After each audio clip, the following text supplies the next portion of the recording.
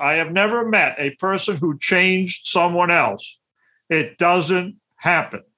Now, maybe next year I'll discover one. I'll write about it if I do, but it doesn't happen. People change themselves. Trying to change someone gets you R&R, and I don't mean rest and relaxation, resentment and resistance.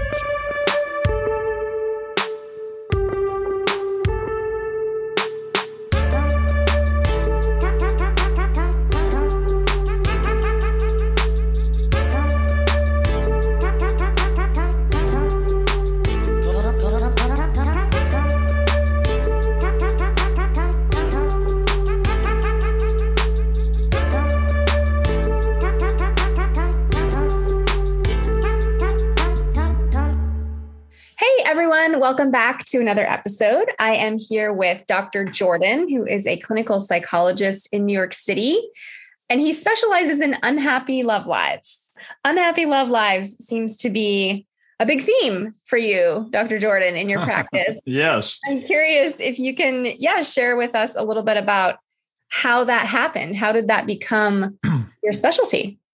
Well, I changed my own love life with the method in the book. It was embedded in a personal therapy experience, so I extracted the method and I wanted to put it in a form of a easy to read guidebook that people could understand so they could begin to work on their love lives like we work on everything else in our lives. I think people overlook the love life. They figure what they've learned is good enough and so on. And I'm a big proponent of learning. I think learning is involved in the good things in life and a lot of the bad stuff. And we can learn unhealthy things that continue into adulthood. That's what I discovered about my own love life. I made changes, and I've been married for 28 years to a woman I love very much. So she and I work together, by the way. Her name's Victoria, and she's a clinical social worker, analyst. And so I want to see if I can get the message out there and help some people do the same. So take us back to things before, right? Because you talk about, is your love life disappointing? Can you speak a little bit to what your experience was before you had the personal therapy and breakthroughs and everything? What was your experience of relationship? I was disappointed from 17 to 35 years of age in multiple disappointments. I didn't know it at the time. I was just doing the same thing over and over again. I grew up in a family where my mother was very dependent, controlling, and self-centered. And then she taught me that eligible women were dependent, controlling, and self-centered. And the shocking thing about it, I'm going to use that word, is that I looked for dependent, controlling, and self-centered people. And what was really shocking was when I found someone who wasn't, I imagined they were. So that learning was like a template I had in my brain in terms of how love lives and love relationships would form. So I was doing the same thing over and over again, accumulating disappointment until it reached the point where personal therapy helped me focus on the fact that I was using what I had learned from my mother and begin a process of unlearning it. And so I think a lot of my listeners will resonate with that. Dependent, controlling, and self-centered. As a don't forget dependent. Yes, dependent, controlling, and self-centered. And so, in your experience growing up, what was the effect of that on you? And then in relationships, what was the impact? For example, I became a caretaking child. At very early adolescence, I was reading books on psychiatry and psychology, trying to be of help to my unhappy mother, who had never really separated from her parents. They were living upstairs, hence the dependency. And control was part of the process of keeping those relationships close in order to satisfy the neediness she was feeling. And the self-centeredness is also an effort to try to do something for oneself when you're suffering, when you're in a difficult situation emotionally. So I became a caretaking child, my mother's confidant, and I replayed that in my love life as well with these various individuals that I found or I imagined needed me to fix them, rescue them, this kind of thing. And all of that just leads to what I call in the book resignation. Resignation. And I discovered I have a website, lovelifelearningcenter.com, I put up in 2012. I wanted a place where articles, real life articles about love life issues could accumulate. And I wrote an article about living without love in your life. And boy, did I get an avalanche of responses to that and learned a lot, revised it a couple of times. And what I learned was that there was a lot of people from middle age on in the state of resignation. Given up on love, multiple disappointments, this kind of thing. And it's real tragic when that happens, I believe, because these are fine people. These are people that deserve to have love in their lives. And if it's a learning problem, and here's the thing for me, and here's where my passion comes from. If it's a learning problem, it can be unlearned and something better learned. We learn from the beginning of life till the end of life. If someone were to define love life, ask me what the definition of love life would be, I would say our love life start at the moment we're born and end the moment we die. So we're learning about love relationships unconsciously, and that's the real important word. Unconscious means by example, observation, by relationship, sometimes by instruction, but observation and relationship are big ways to learn about love life. So we're learning as children, infants, we're learning as adolescents, and oftentimes we copy what we see or we're reacting to what we see in a healthy and unhealthy way. And all of that needs to be unraveled. Once it's understood, once it's seen consciously, then something can be done about it. And that's very important.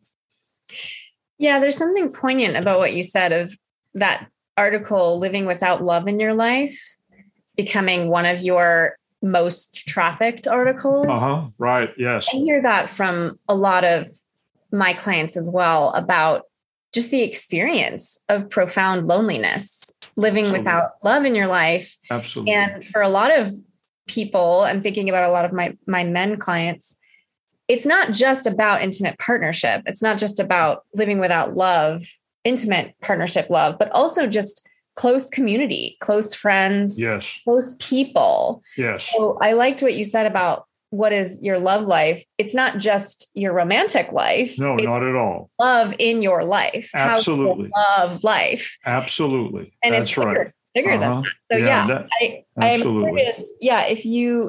I'm curious about that process of coming to consciousness for you in terms of repeating the same pattern with women. And you did mention sort of, even if they weren't necessarily dependent, controlling, and narcissistic, was it self-involved? That was sort of how you experienced them. Can you say a little about that, about your... Oh, that's the scary part.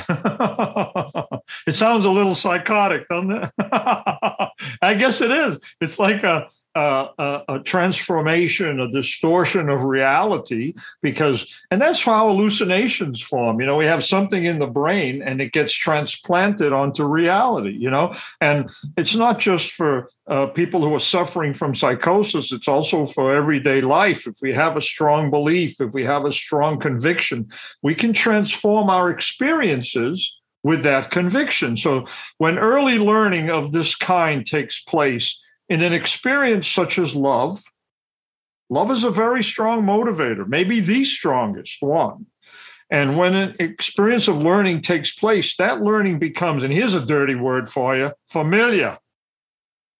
Because the root of familiar is family.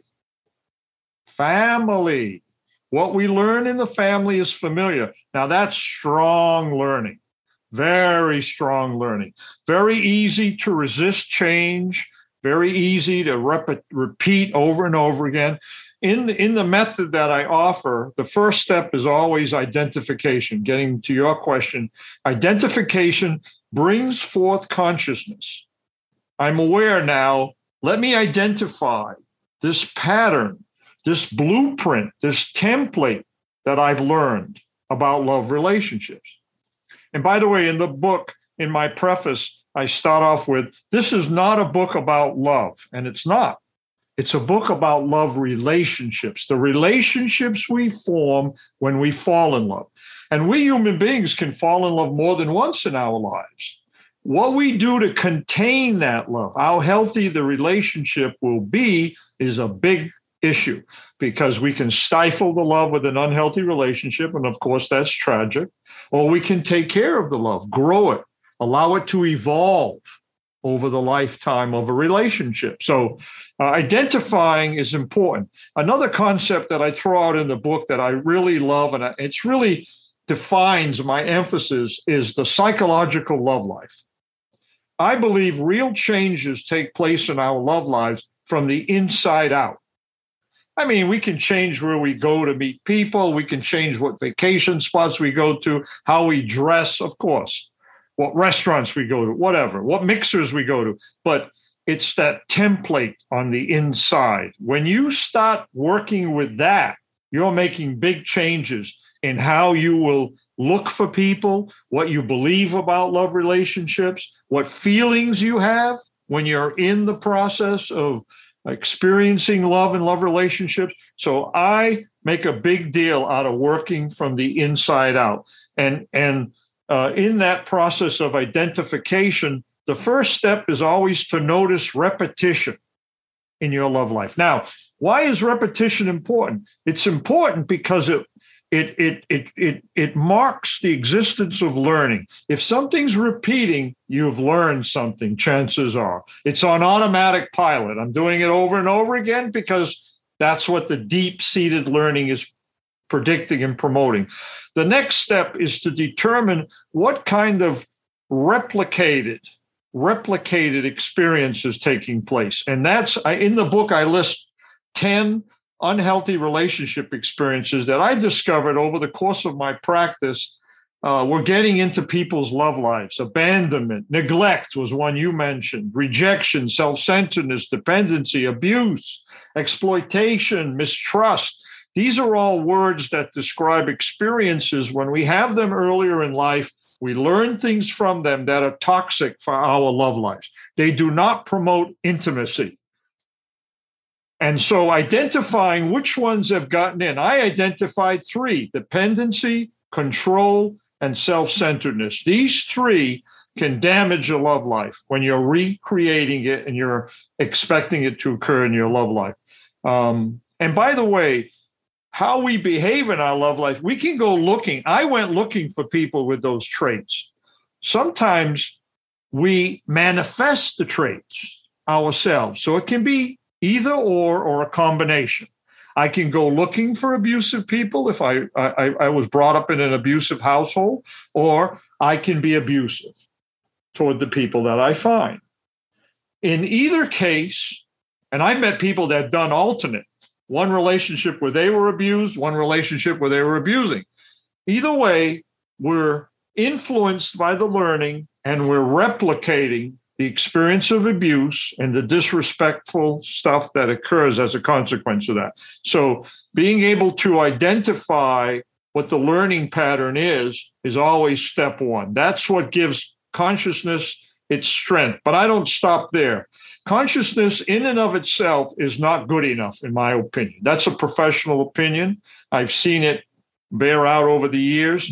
Consciousness is a wonderful tool. It's one of our greatest assets, but it's a tool. You have to use it. How do you use it? Step 2, you challenge the pattern. You identify it now because you see it as unhealthy. It's unhealthy. It promotes unhealthy beliefs, unhealthy behavior, and unhealthy feelings. And you go looking for them and you label them. This is the same kind of guy that could drive me crazy in my love life. He's kind of like what I experienced at home. This is the kind of woman that's going to be a problem for me, and I've got to stay away from this. Or this is the kind of person that I should, welcome into my love life because I can see the differences from what I experienced earlier. It becomes consciousness used for the purpose of moving oneself away from a pattern that proved toxic. Step 3 is the correction of what we've learned. And I love the word opposite. Opposite is a therapeutic word in this regard. Opposite of abandonment, commitment. If I've been abandoned, I need to move my love life towards commitment. Get the abandoning partners out of my life, stop abandoning if I'm doing the abandoning, and move towards commitment. Do I know what commitment means? Maybe not. Let me study it. Let me understand it. Let me work on it. Let me think about it. Let me journal about it. Let me work on it. Neglect. What's the opposite of neglect? Devotion. Being in a relationship, involved, present, caring, full-time, not part-time, like neglect. So let me study that process. I've had patients tell me, for example, abandoned patients, abandoned by a parent in childhood, recreating unavailable partners in their love lives. At one point, a woman I was working with became very aware of how she was doing that. Stage 2, she had it down. 1 and 2. I don't want that in my life anymore. So I say to her, well, we got to find someone who's committed and someone who's available. And she goes, that makes me anxious. I said, wait a minute, let's stop on that for a second. Makes you anxious. Why? And she used another dirty word. It's unfamiliar. Wait a minute, literally unfamiliar. I wasn't taught that in my family. That's what that word means. I don't know what to do with that. It's scary. I'm going to get hurt. I'll be vulnerable. Uh-oh, bell's ringing. So I'm saying, okay, let's do a little work with that opposite. Let's move it in a direction where you can become a little more confident that you can handle this new learning and apply it to your love life. And that's a nice piece of work. It's interesting. I was talking to a friend the other day about a similar thing. And she said, it's brave to trust that our partners will break their patterns with us. It's brave to trust that our partners will break their patterns with us. And what I mean is in the learning, right? So I'm recreating the abuse by choosing abusers, or I'm recreating the abuse by abusing others, or I'm learning a new way to do this. I'm learning a new way to do this. It's almost like we learned dance steps in our families, and we're very familiar with those dance steps. We know them really well, to your point. And it's interesting because I think a lot of this connects to exactly what you said about resignation. The feeling of resignation is, this is never going to change for me. This is always going to be like this. There's no hope, right? That feeling of, and it's interesting what you said about middle age, because I do have a sense sometimes of when you're disappointed again and again and again, it gets harder and harder to trust that it will ever be different. And absolutely. That faith, it is possible for me to learn new dance steps. Mm-hmm. Maybe there are dancers out there that will dance with me in a different way. It's brave to believe that. It's brave to trust. It's brave to grow, because it's a lot easier to sit back and say, oh, this is never going to work for me. It never has worked for me. People have always abandoned me. That there's inertia that goes along. But more painful, ultimately. It's more painful, ultimately. And so it's brave to grow. I think that's what I want to say is, I think there's something significant about what you said in terms of that article being so popular. Living Without Love in Your Life resonated hugely with people, because there are so many people that have repeated patterns and don't know where to go. They just don't know Absolutely. how to do it. So I'm Absolutely. curious if you can finish that story. What happened to that woman who said, ooh, that would be unfamiliar? She is now dating unfamiliar men. And that's where we're at in the treatment, as I'm providing support for that idea. I help strengthen it in any way that I can and give her a home to bring her anxiety, tell her stories, and to be able to clarify it strengthens that tool of consciousness so that she can go through it. It's almost like overcoming a phobia of some kind. You don't like crossing a bridge or driving on a road or flying on a plane. You expose yourself to what you're afraid of, and you reintegrate the reality of what you experience. So you're challenging again, you're going through an unlearning process that unseats that automatic pattern and allows something different to take place. And if you think about it, it's basically the process of psychological change. This is what happens. We become aware of something that needs to change. We enter a phase of what I like to think of as therapeutic conflict. What we learned and what we're learning are now in conflict, right? Who's going to dominate? At first it's what we learned, and then what we're tagging as the knowledge of unhealthy just gets stronger and stronger. And then we go through a process of doing something different we're unfamiliar with, handle the unknown, be able to make it familiar. But I guess we should use another word. Well, walk us through a little bit of your own experience of doing this. So you became aware in your own therapeutic process, hey, I keep attracting dependent, self-absorbed. What was the third one? Self-centered, controlling, and dependent. I keep attracting these. Don't leave out control, because that's a very toxic item. Oh, absolutely. So you sort of kept attracting those partners. Not only attracting, I went looking for them. Unconsciously. It wasn't necessarily a passive thing. It was, in my case, I went looking for them. Okay. I didn't stand around like bait. Let me attract this type of fish. It was more like, let me meet people and kind of discriminate the type of person that fits with my template. That's what happened. And in a few instances, as I mentioned, I read into it and distorted the whole thing. And that was kind of shocking. And I think I rationalized it. I just made up some kind of story in my brain that this person wasn't ready for a relationship, that's where I went.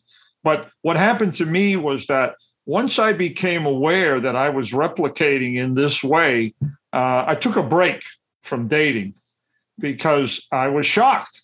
I was overwhelmed. I took a break from dating, and something interesting happened. And I'm assuming there are different roads to Rome, so to speak, for any individual, because I think this process can be tailored when it's done well.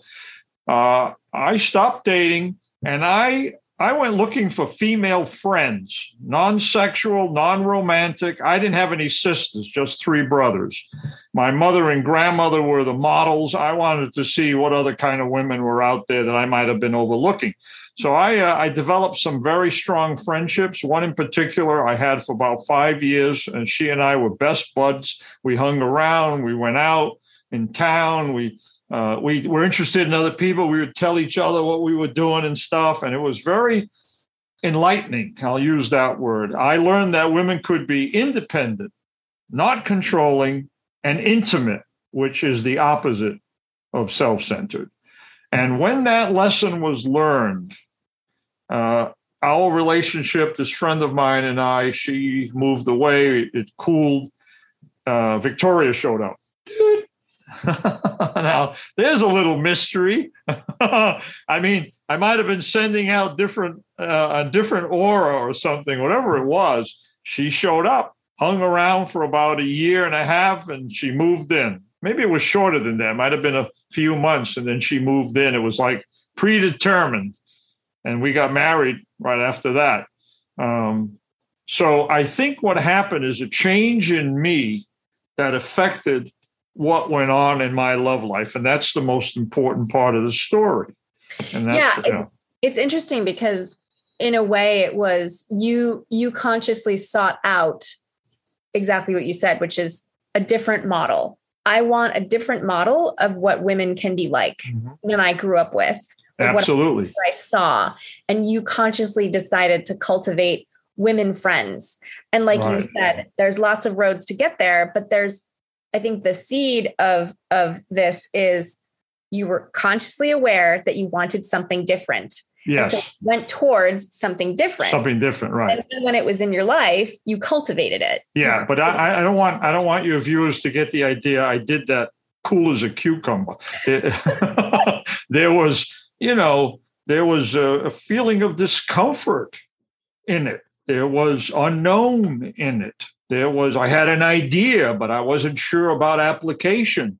I was taking risks, getting close to people who were unfamiliar to me. I had never had a close woman friend like this, a buddy, someone that, looked for me to help her, and I looked for her to help me. And there were like exchanges of intimate, emotional intimacy between us. Never sexual, never romantic, just friends. The kind of friendships I had had with men in my life were now about women. And, it wasn't I must say that it wasn't like hyper conscious. It wasn't like I was like, I had it written out in my brain. It was sort of like I was drawn to find something. I had a notion. I was talking about it in my therapy, but it wasn't like 100% conscious. I think it could have been. I think if had I to do it over, maybe just reading the book, maybe just doing it trial and error, I might have been I could have journaled it and said, I really have to find an independent woman who's not controlling, who's not self-centered. Let me go looking for her. Where would she be? Would she be at the nightclubs I used to go to? No, not really. She might be in the classroom. She might be at a meetup group, the meetup.com kind of thing. I mean, that different thinking and feeling starts to show up, and that's important. But it's a process. That's the thing. Not ABC. It's a process, emotional process. Yeah, thanks for speaking to that, because I think that openness to something new was the shift. Mm-hmm. I'm open to meeting new kinds of women. Yes. Something new in my life that is this old pattern that I now see clearly. Wow, I've been doing that for a good 20 years. Right. And it's time for something. And when the old pattern shows up again, you can identify it. Like, and I went through a process like that. Like I had this additional notion in my brain that I was now 35, 36 years old. I was thinking I graduated. I was out of grad school. I had a job, had a life. How about a partner? My parents had been married for a very long time. I had that model in my mind a little bit. And it's like, okay, let me find a partner. So it was a process of relationship shift. I had the value of relationship in my brain. And when I met people that were players, playful, interested in just having fun, I was able to say to myself, oh, that's not, maybe, 5 years ago, I would have been having fun in that way. But I'm really interested in someone who speaks the language of relationship, appears to be receptive to it. And that's part of the self-study process. I like to think of it in that way. You go through these stages by changing something on the inside. I want to make a reference to something else that's in the psychological love life that I'd like people to know about. There's the experiences that get into our love life, healthy or unhealthy. There's what we've learned, but there's a third item. I refer to the third item as after effects. Why? After effects are in your psychological love life when the experiences you've had are hurtful and unhealthy. So let's talk about the two most common after effects. The first one, defensiveness. And you can think of after effects as an effort to try to fix your own love life without awareness. You're defensive in love relationships, distance, avoidance, conflict. I'll make conflict all the time and not let my partner be in my vulnerability.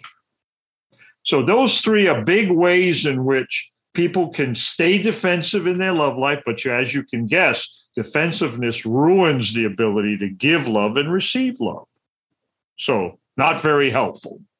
But a lot of people out there who are defensive as a way to deal with the hurt that they replicate over and over again in this disappointment cycle we talked about. Here's another one you might recognize. Trying to change your love partner. I'll make her a better woman. I'll make him a loving man. I have never, and let me make this announcement, in 34 years of practice, I have never met a person who changed someone else. It doesn't happen. Now, maybe next year I'll discover one. I'll write about it if I do, but it doesn't happen. People change themselves. Trying to change someone gets you R&R, and I don't mean rest and relaxation, resentment and resistance. And here's a subcategory of that one: substituting multiple love partners, looking for the perfect partner. Oh, let me change to another one. Let me get another one. Let me get another one, for as long as that lasts. Now, I think it's a way to try to address love life problems, but I don't think it'll be very successful, in my experience. So I want to go back to, well, two things. One, I would love to hear just a little bit about your dad, because you mentioned your mom as a template for future love partners. And I do think that, both parents have a pretty significant. Absolutely. What was that relationship like? Was he passive? Did he kind of? In fact, I in chapter 5 of my book, I'm going to flash this up to respond initially to your question. Let me see, chapter 5. I use myself as a case study because that way I was the only one that signed the confidentiality agreement. There's mom and dad in a little picture, and myself when I was a year and a half. As the two people that taught me about love relationships. Dad was a bit passive. His father-in-law was his boss, living upstairs. And Dad was a caretaker. So I kind of learned how to be a hardworking man who takes care of the people he loves from good old Dad. And he was... the hardworking part of him was something I was drawn to. I think there's positives there that I internalized. The passive part I had to fix in my personal treatment experiences. And the caretaking part, I had to modify that a bit because there's an old clinical phrase called parentified child, and that's what I became. And what I learned about parentification when you're a child is what you turn into is a self-sacrificing adult caretaker. Emphasis on self-sacrificing. So that needs to be fixed. I've certainly had a lot of people who are self-sacrificing caretakers in my office over the years. And the primary work is to balance them off again, or for the first time in their lives where they realize, okay, taking care of people is good, but not depleting myself at the same time. So when you balance that off, oh boy, the quality of life goes way, way up. And I would imagine that's a lot of boundary setting, learning how to set. Oh, yes. The word no is instrumental. And was that, I'm curious, in that sort of restorative friendship that you had for 5 years, which is a long time, was that part of how you learned boundaries with someone, just being around someone who was perhaps well boundaried herself? Or how did you learn boundaries? It wasn't boundaries, setting boundaries. I didn't have to in that relationship. So this wasn't an issue. The control wasn't there, which would relate to the topic of boundaries. The neediness wasn't there, which would relate to the topic of boundaries. So it wasn't really an issue. And boundaries was something I was learning quite a bit about in the course of my analysis. So that came up pretty early. When I left home, my mother's neediness tried to follow me. So when I entered analysis, I started working on that, the ability to say no without guilt, which, by the way, is the big contaminant. When you're going to say no. That's the big problem with saying no when you're a caretaker, is the guilt feeling you can feel. And the person you're caring for can induce that, can make it stronger. So I was at work on that one quite a bit from the beginning. So by the time I was getting together with my buddy, as I described, my female buddy, it was more like I was already appreciating the containment that occurred as a consequence of a little bit more maturity. Yeah, it's interesting because I have experienced that the necessity for boundaries is so much more present in people that are insecure and don't have a certain level of development. So it's interesting that you mentioned that, because that has also been my experience about being in relationship with men who are more developed and have a lot more personal growth under their belt, is things are just easier. So always. I'm not setting boundaries because there are none that need to be set. Right. It's just easier. There just isn't that same level of. Absolutely. For anybody, male, female, anyone. Yes. Anyone, the maturity, you can define psychological maturity vis-a-vis that concept of boundaries. In my list of unhealthy relationship experiences, I've added 2 since the book was written. One of them addresses boundaries. Intrusion is an unhealthy relationship experience that's oftentimes experienced early when there's no boundaries in a family of origin context, for example. And the feeling that comes from that is violation. Yes. You feel violated. So the correction for that, I like to use the word restraint. The restraint is a word that suggests boundary, and it couples with boundary, because restraint is knowing where the limits are in terms of interacting with someone.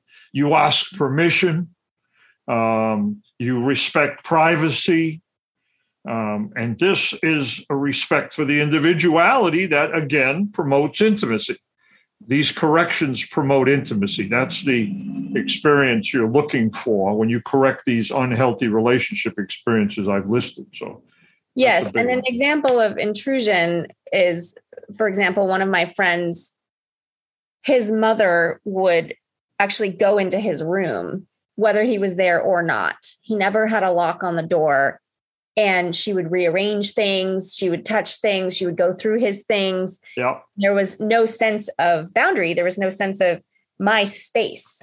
So what he learned from that was people won't respect my space. They won't respect me. I have no control.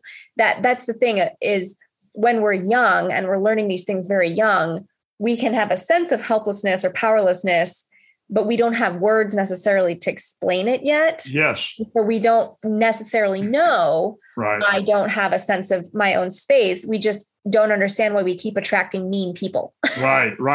Or intrusive people. I don't want intrusive people. And when you're using the word analysis, I assume you're talking about therapy. Yes. Therapy is a place where we can explore what we actually did experience and learn, and have a healthy, attuned adult tell us that wasn't normal. Right, that exactly. Because we don't know what. Yes, we don't know. Right. Let me offer you a psychological example of the same thing.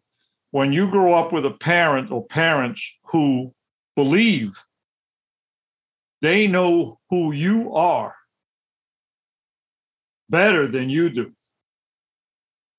you can consider that an intrusion on your individuality.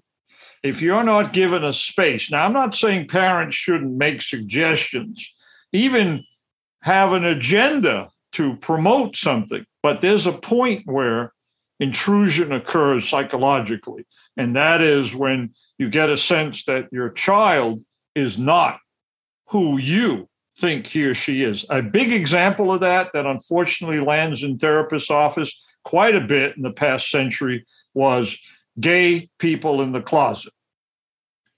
Gay people in the closet have, chances are, been intruded upon psychologically. They probably had heterosexual parents who didn't want to believe they were gay. You're not gay. Don't talk about that.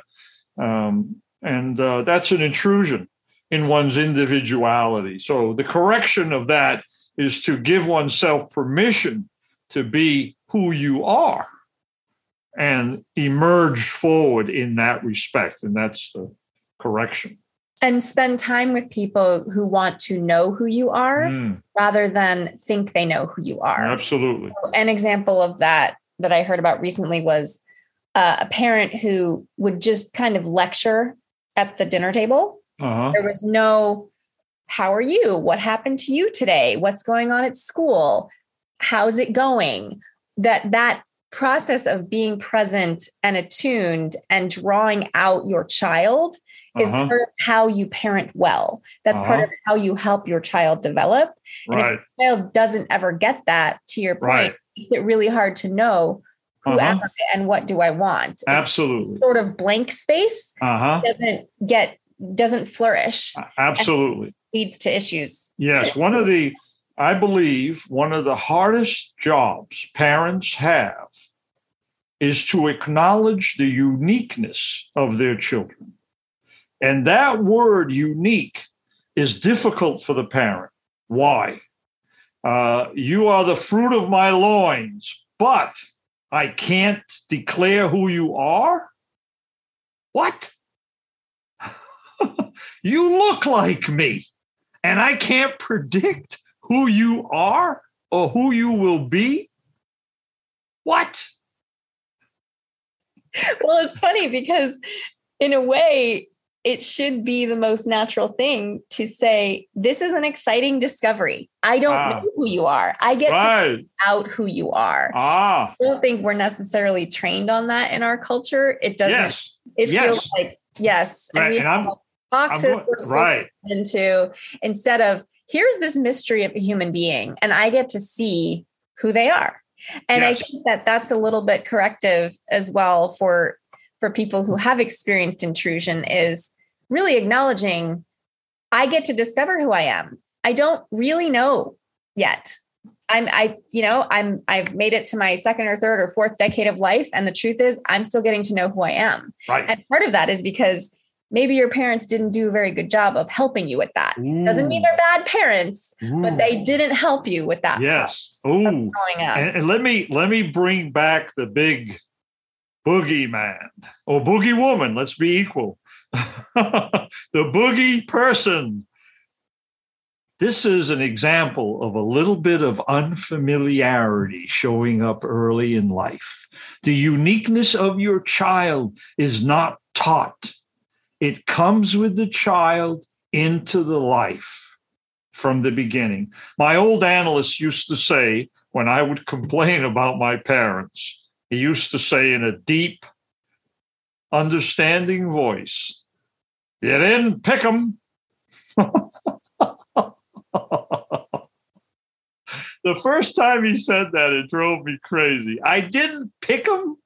I didn't pick 'em. That's right. I walked home with that phrase bouncing off my cranium, trying to figure out what the hell does this mean? I didn't pick 'em. That's right. There's a lot of wisdom in that little phrase. Can you say a little more about how you developed that understanding of that phrase? What it does is acknowledges the individuality and uniqueness of the child. It does that. It also acknowledges that your parents are not you. You're not them. You're there to be launched into adulthood. Now, I hate to say this, but some parents don't have that agenda. And you have to do the launching yourself. We've touched on that today. Not easy, but necessary. Also, no help finding out who you are earlier in life, and you're lucky if you do get that help. You find out in middle age, which is the big age period for therapy. Not long ago, I realized, wow, if I put my practice on a graph, 20s, 30s, 40s, 50s, 60s, 70s, 80s. What's this 40s spike? It's the time in life where we're old enough and young enough to say, what have I learned and is it working for me? Midlife crisis, which I interpret as midlife opportunity.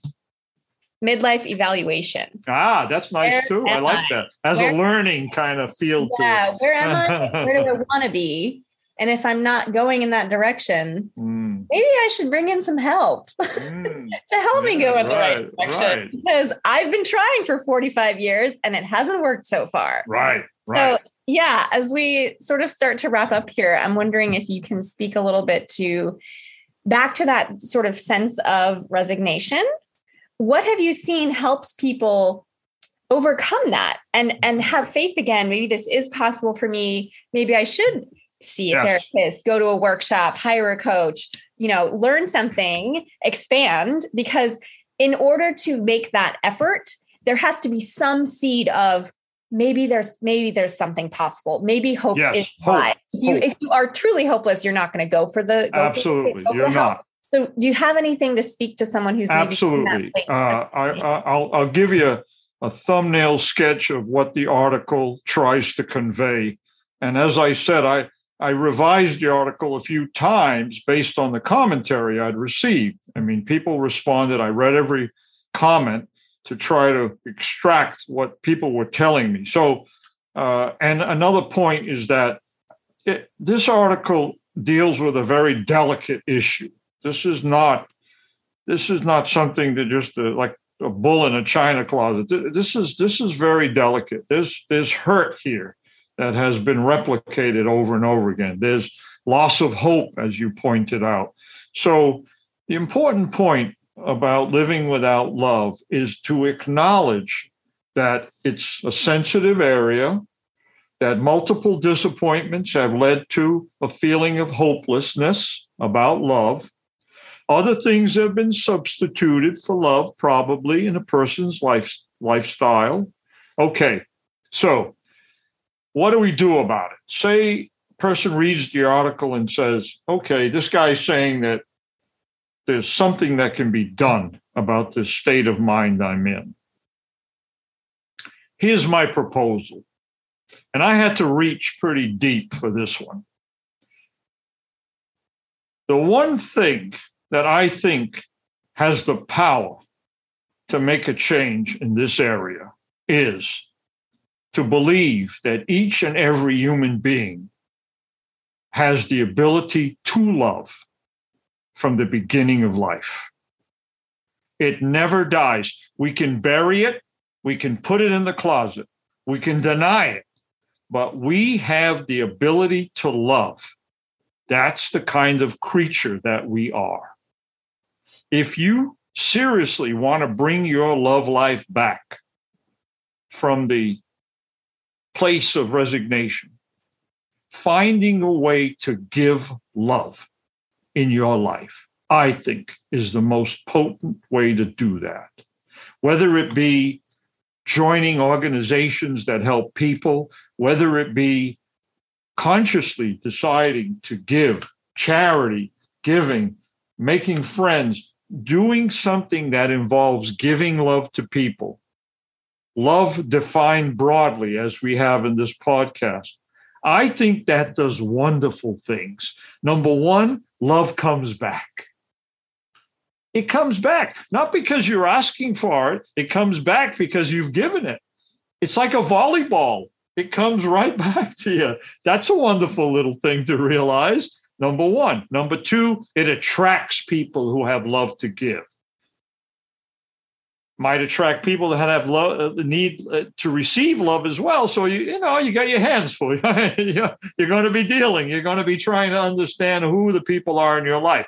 But it's going to bring love back. There's a better chance, and that's my recommendation in the article. That's a pretty advanced practice in a way, because if you are someone who has had a history of self-sacrifice, then it could feel a little intimidating, the idea of giving love. But what you're describing is not self-sacrificing love. No. Which arguably self-sacrifice isn't love in the end. Right. But there's a sense of genuine generosity and attempting to connect in a generous spirit. So not in order to get something, or not in order to stay safe, which is, I think, a big part of where self-sacrifice comes from. Not in an effort to fill in some other blank, but for the exercise of generosity of spirit. And there's plenty of social science to back up that altruism, giving of oneself, is very psychologically beneficial. There's lots of research that shows there's a classic study where they give people $20 and to certain people, they say they don't give them any instruction, do whatever you want with this $20. To a certain population, they say, spend it on yourself. And to a certain population, they say, spend this on someone else. And then they measure the happiness ratings of each of the populations. Right. People who spend the money on someone else are always happier, and by extraordinary leaps and bounds on the psychological studies. It's or on the scales. Like you bought the coffee for the person behind you. Whatever it is, that exchange brings a lot of joy and gratitude, feelings of I can provide value. Absolutely. Has you feel good about your own self-esteem. So I love that. And does one more thing. At some point, inevitably, I believe, someone shows up with a cup of coffee for you. Yeah. And you sit there and you look and you say, wow, look at this. I threw a cup of coffee out into the universe and it came right back to me. Karma. That's right. It can't be, you can't fake it out. There's no faking it. The spirit of generosity is present or it's not. And there's something about life that can feel that knows the intention and the spirit in which the gift was given matters. Absolutely. I want to say, I love your mind. I thank you for this opportunity to go over this material, because my experience, and I wrote about this in my book, I think this topic is alive. It's living. It's never stopped evolving. I make that comment in the book. I mean, sometimes I get like, wow, when isn't it going to reach a point of like finality, like done? I don't have to think about this anymore, but it keeps evolving. And I think it's because it's living. It's a living topic. Love is a living topic. We are born with the need for love and to give love. I believe both of those needs exist. How the world we've created handles that need, well, there's a long history of whatever. But the point is, it's part of our natures. So it's a living entity, and we should pay attention to it. It's a human need. Absolutely. To love and be loved. Absolutely. It's a human need. So if people are interested in the book, where can they find it? Amazon.com is the primary source, but it's everywhere else. All the book distributors. Learn to Love is the title. And if they put in the whole title, Learn to Love, Guide to Healing Your Disappointing Love Life, it'll get to the page more quickly. And I invite everybody to come to my website. There's more than 300 articles there. And to think of it as a library, lovelifelearningcenter.com. And I also, I'm going to just add, my wife and I offer telehealth support. If people read the book and they want a little interaction on the phone, that's convenient to help them through the stages. My wife Victoria and I offer that as well. Aw. And I will also drop the link to the article we referenced in this episode. I'll put that in the show notes in the description. So you can go there for that one. And thank you. Thank you. Be well. Hey everyone, if you are a frequent listener, you are already familiar with our training. Jason and I offer a free training, and you can find that at evolutionary.men/training if you're interested in going deeper than the podcast. But what I wanted to update you on was that if you want to go even deeper and you're ready to do a live event, Jason is leading a live event for our community, and that is at the end of July. It's the last weekend of July in Northern California. You can find more information at evolutionary.men/retreat. I will be there. So if you've been wanting to check out the work in person, go deeper, get connected to other men who care, who are doing the work, and facilitators who care and are doing the work, please check that out at evolutionary.men/retreat.